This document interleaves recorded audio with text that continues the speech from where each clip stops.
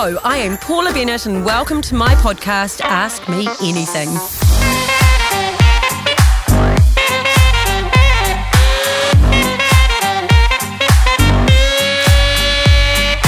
I've gone through plenty of ups and downs in my life and I've learned a lot along the way.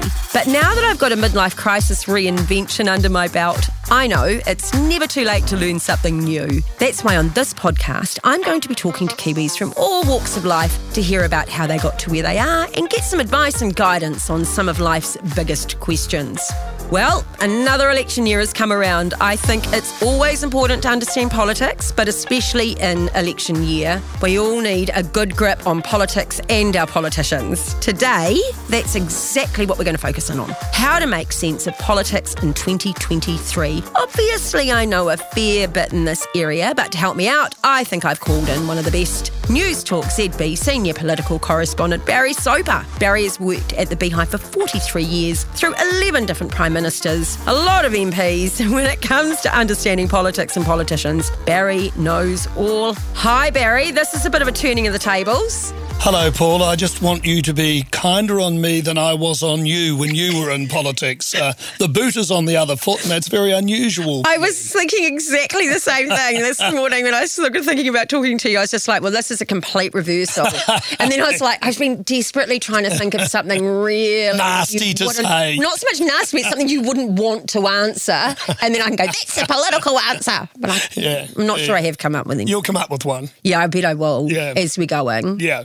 Hey, my housekeeping is really easy for this. So the first is I'm allowed to ask you anything, but you don't have to answer. Fine. And that's actually a really good one. And you would get that with politicians and with anyone. And I get that genos get really angry when politicians don't answer exactly what they want. But particularly on personal, you really don't have to answer questions that people put to you. No, you don't. But the problem with politicians is you usually know the answer yourself and you know what they should be saying, but they don't say anything. And that's the problem. Yeah. Politicians, I've found over the years, are verbose to the extent that they talk themselves around a corner and sometimes a door opens and they go in and it's too late to rescue themselves. So that's the difficulty, I think, with interviews, as you'd well know. Yeah. Well, I've certainly been there and I'm sure we're going to talk about that a little bit more as we go through. Secondly, which is absolutely, this is a no judgy zone. I just don't go in for that kind of crap. Okay, icebreaker questions. Favourite book? Have you got a favourite book that you're reading to Iggy at the moment? Awesome Dad, I think. Why wouldn't you? No, he likes Harry McCleary from Donaldson's Dairy. It's got a great rhythm to it, eh? That's right, yeah. He likes looking at the pictures. What I do every night when I put him to bed is I give him a choice. I hold two books in front of him, and he's only 11 months, but he loves choosing, and he'll point or grab at one book, and I normally read that to him. So. Oh, that's cool. Yeah. And that's so part of that cognitive development as well, is learning, how to control your emotions and then also the power of choice like that. Yeah, exactly, yeah. He's an amazing little chap and I enjoy him immensely. Have you got a favourite karaoke song? Oh, God, what it used to be until I actually stood there and listened to myself, thought, no, I don't have a voice for singing. It was New York, New York. But no, not now. I've long since passed that, I'm afraid. Yeah, I was one of those that I think I'm a lot better than I am. Exactly. Yeah. It's normally after a couple of drinks that's the problem, Paulie. Yeah. You think you can really belt them out. Yeah. No. And we used to have the odd karaoke nights with the National Park. Oh, absolutely. Parliament. Jerry Brownlee was a bit of a lad on the karaoke machine. Absolutely. I'm trying to think of his favourite. Of course, Lockwood Smith. Well, but he's a natural, isn't he? Yeah, he is. I went to his wedding and he sang his vows. Wow. I mean... Wow, that's other level, isn't it? In an operatic fashion. Yeah, I can quite imagine it. I don't know if I want to imagine. No, don't. Simon Bridges, he liked a song or two. Yeah. I used to sing to him, You're So Vain. That's right. His dancing was needed a bit of work on it, I think. Okay, a highlight or most important person you met throughout your career? Look, undoubtedly it was Nelson Mandela. Yeah. I met him on several occasions and count myself as very lucky to have met him. I first met him in Harare. In fact, I introduced Nelson Mandela to Jim Bolger. Wow. We were at a cocktail function at Commonwealth Heads of Government meeting in Harare. Nelson Mandela at that stage had not long been released from prison, so he certainly wasn't the president of South Africa, so he wasn't entitled to be there. And he wasn't at the cocktail function until very late in the piece, and we were making our way to the door. Jim Bolger was getting a bit bored, and the door burst open, the exit door burst open, and this African man in a jalaba came running up to me, and he said, "Are you with the Prime Minister?" And journalists never like being with the Prime Minister. We're covering a Prime Minister. But before I could say anything, he said, "I'd like you to introduce him to this man." And in walked Nelson Mandela. Wow. So Jim Bolger looked up and basically knocked people over to get there, and I didn't need any introduction. Bolger invited Nelson Mandela to breakfast the next morning. So it was great that we got to meet him. And then I went to his inauguration, went to his funeral. My biggest achievement, I think, in the Parliamentary Press Gallery was writing to the ANC when he came out here for a Commonwealth Leaders meeting and got him to have dinner for the Parliamentary Press Gallery's 125th anniversary. So it was incredible. God, I hope for the generations to come that he is remembered and well read, and people just genuinely continue to recognise what an extraordinary leader, eh? Yeah, very sad though, in a way, Paula. And, you know, when you talk politics, he was in many ways too old to be the president of South Africa, and certainly to see the change that he oversaw. And I've been going back to South Africa probably on an annual basis with my wife. You know, South Africa hasn't improved in the way that Mandela expected it to do so. True. I mean, you've still got those awful settlements and racism is alive and well. And Mandela had hoped that things would have been totally different. So, like I said, it came too late in the piece for him, unfortunately. And he sacrificed decades, though, to get the change. 27 years. Yeah. You know, it's a long time. Yeah, and we probably wouldn't have got that change if he hadn't made that kind of sacrifice with that kind of, obviously. Well, politically, you look at the change and it's incredible when you think that it's black rule and the minority whites who had ruled the country for so long are now simply citizens and not the leaders of the country, which is extraordinary.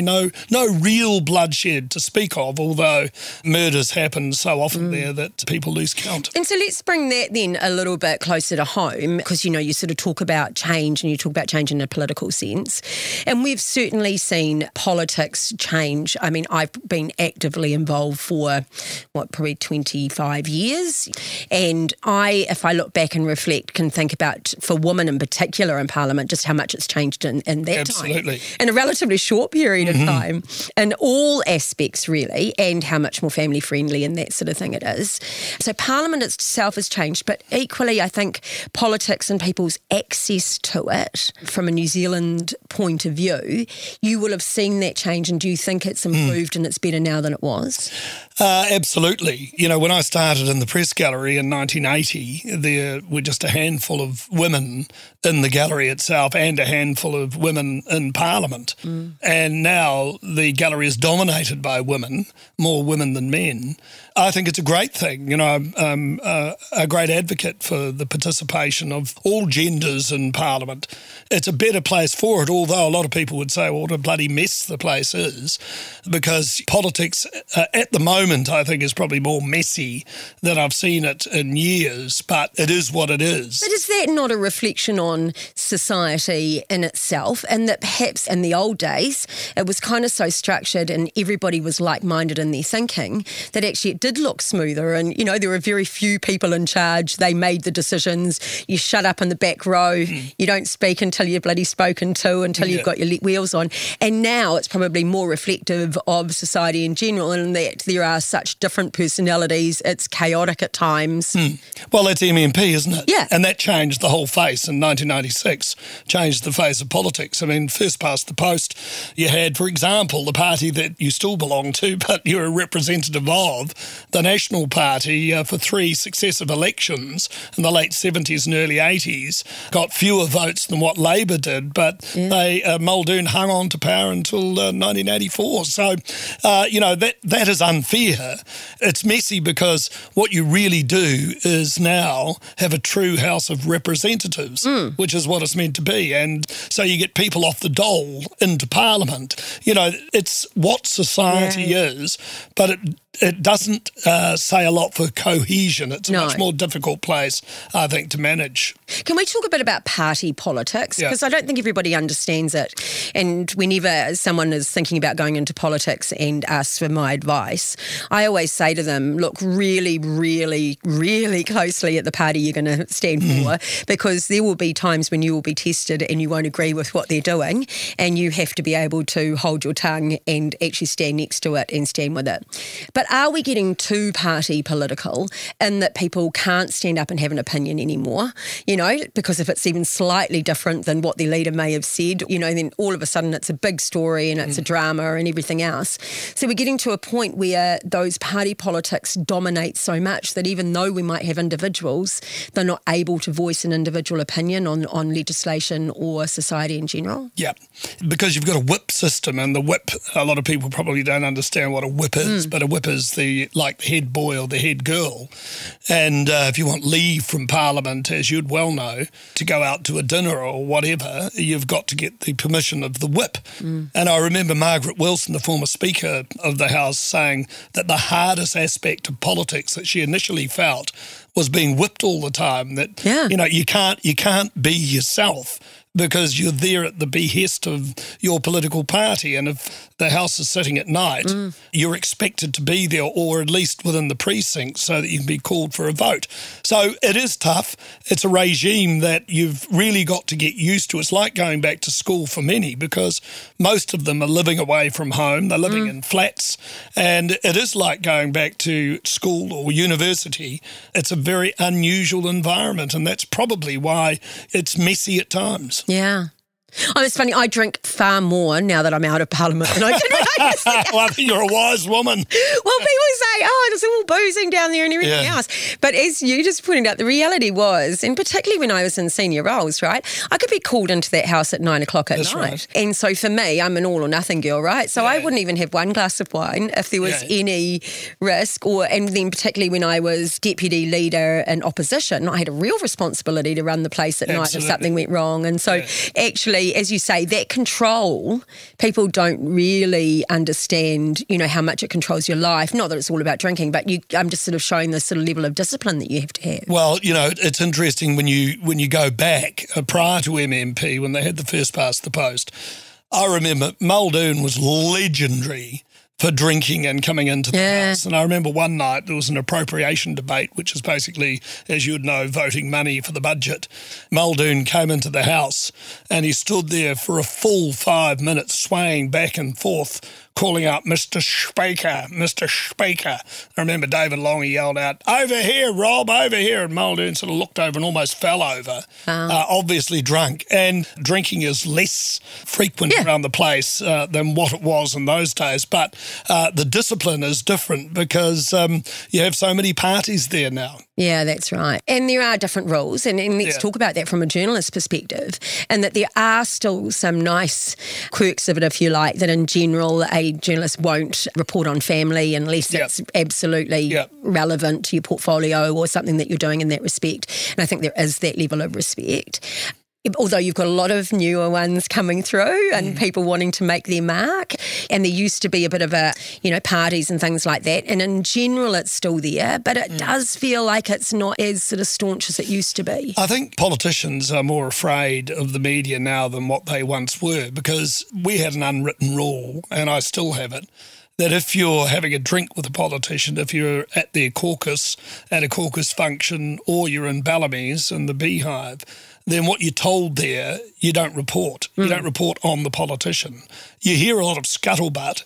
You can follow it up in other ways, but you don't attribute it to anyone. But it's a good place for information as long as you don't land somebody in it, and that's the way politics works. Yeah. And do you think it's still like that? Well, look, I don't socialise as much with the gallery these days, and because I'm away from Wellington now. But, you know, I would hope that they still apply the same rules. You know that I've completely reversed how I'm supposed to do my podcast.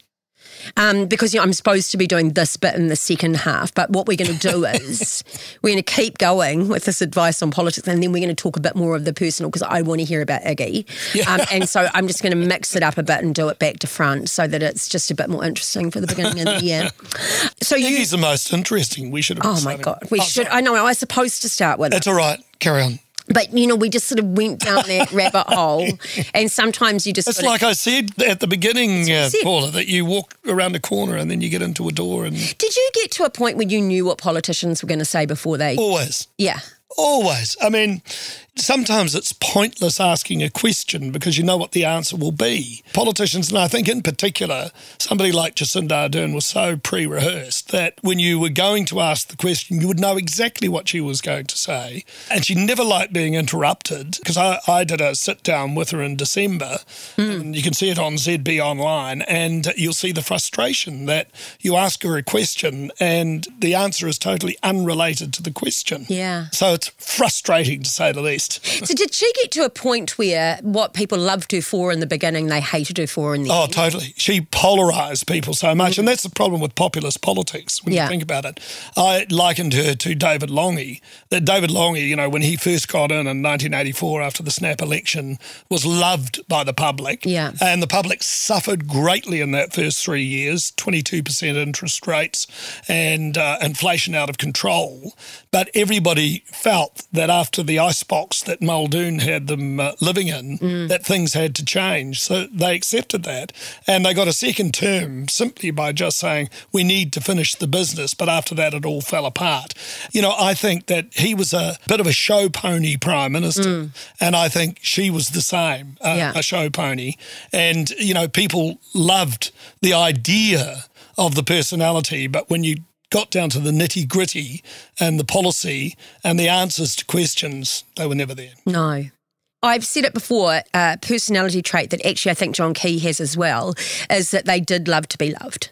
Oh, I asked them that question once. Yeah, because I don't care. Yeah, to be quite blunt with you. I mean, of course I care at a level. Yeah. But I honestly, I was talking to one of your senior journos the other day, and she said to me, the one thing that's always surprised me is you didn't really care. And I went, as long as I felt true to myself and what I was doing, I didn't mind that I polarised. Yeah. But whereas those two did. Oh, and John Key, the thing I think that made John Key more successful, certainly, than Jacinda Ardern was that he was self-deprecating. Yeah. He made a dick of himself on so many occasions, falling off catwalks and breaking legs at Chinese festivals and doing derpies at universities. Yeah. Clanking with his son. People love that. I remember going on the first trip that John Key did, and we were in the islands. He did the hula. He said to me on the plane on the way back, he said, I think I might have made a bit of a dick of himself there. And I said, no, that people love seeing that sort of crap. And they do. People, and as long as then he's prime ministerial when that's required. Yeah, yeah. And she couldn't quite laugh at herself the same way, no, could she? Not at all. No. That kind of school prefect sort of thing, eh? Very much so. So do people voting this year, do they vote on issues that affect them personally?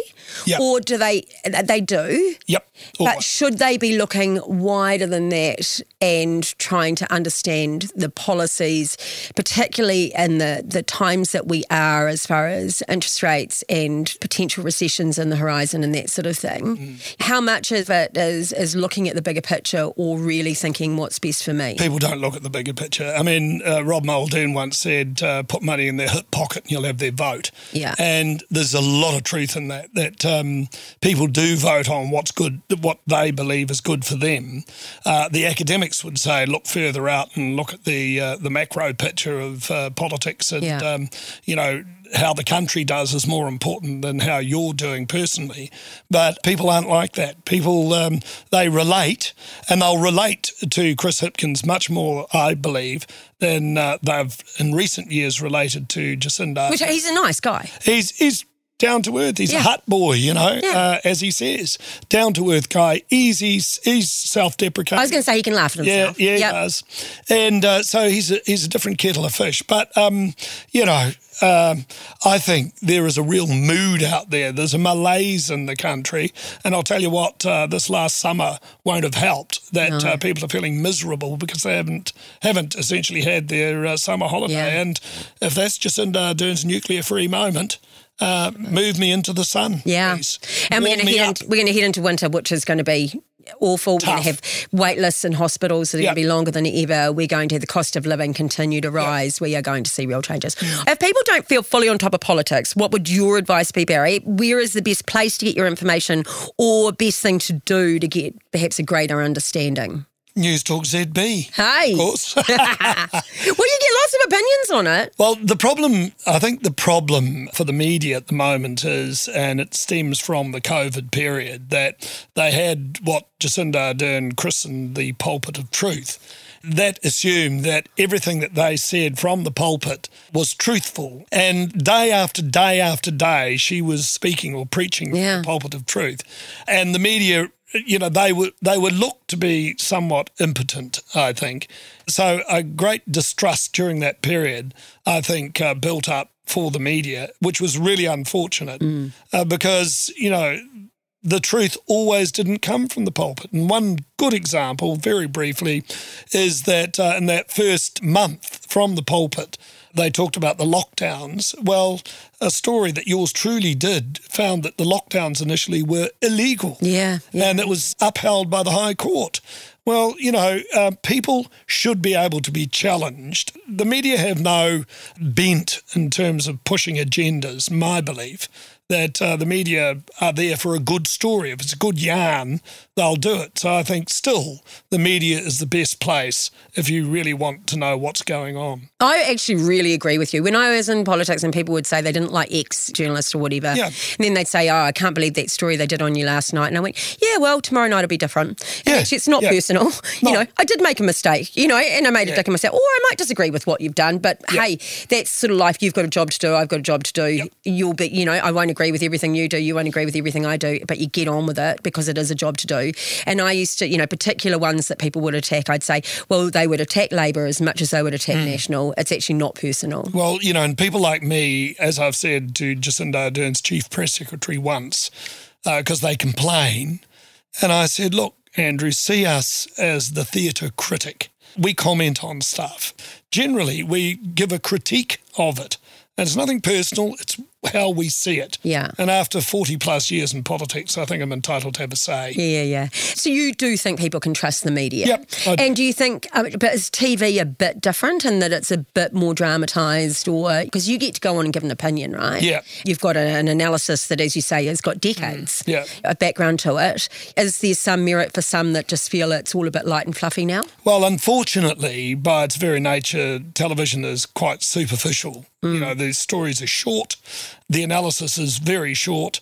Dare I say it, in my time, they used to have political shows devoted to the issues of the day. Yeah. And you would have debates on television at night. Long since gone, and I think that's a great pity. Yeah. Okay, Barry, we're going to come back. We're just going to have a short break and then a segment after that where we're just going to quickly talk a bit about Iggy and your personal life and where you're heading over the next few years. Thank you.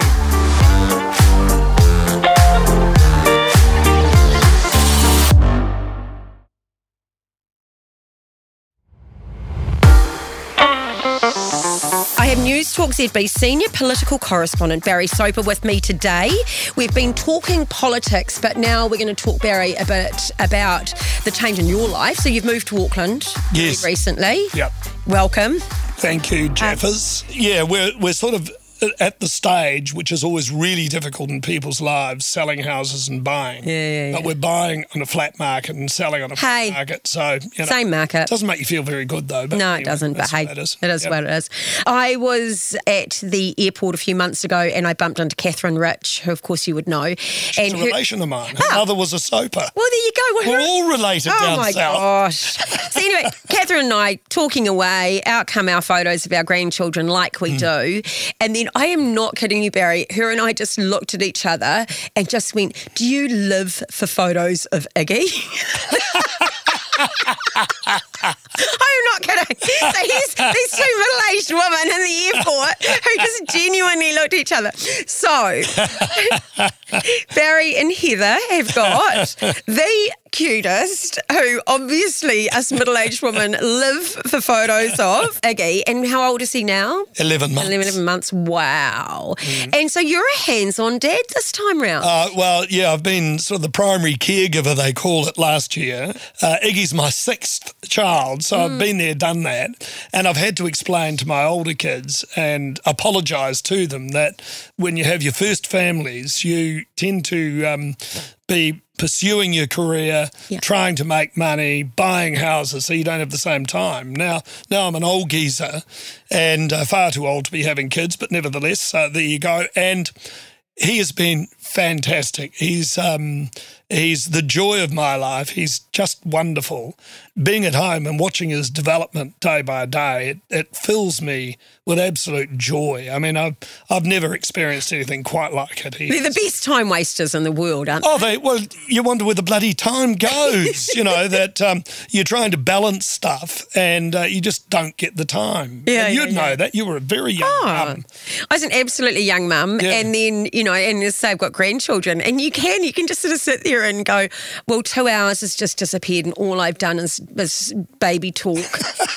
And been absolutely amazed that this is the most intelligent baby that's ever. Oh, that's right, of course. Of course they are. Yeah. Absolutely smarter than most. Yeah. So child number 6, Barry, have you got advice for young parents that are, as you said, they are trying to juggle mortgages and careers and families and relationships, and what would you say to them? Look, I'd say, and I've often said it to young people with their first child, your life is going to change forever.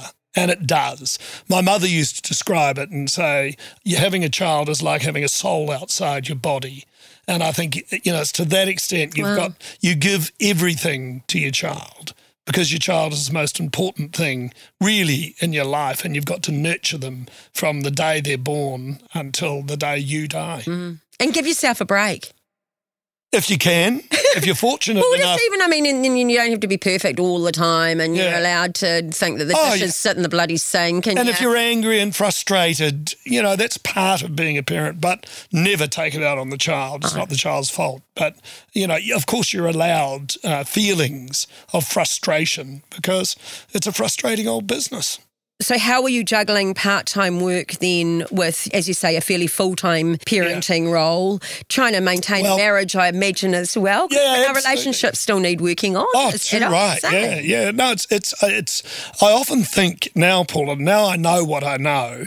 I take my hat off to women for staying at home with their kids, and I didn't really appreciate it fully until I've done it.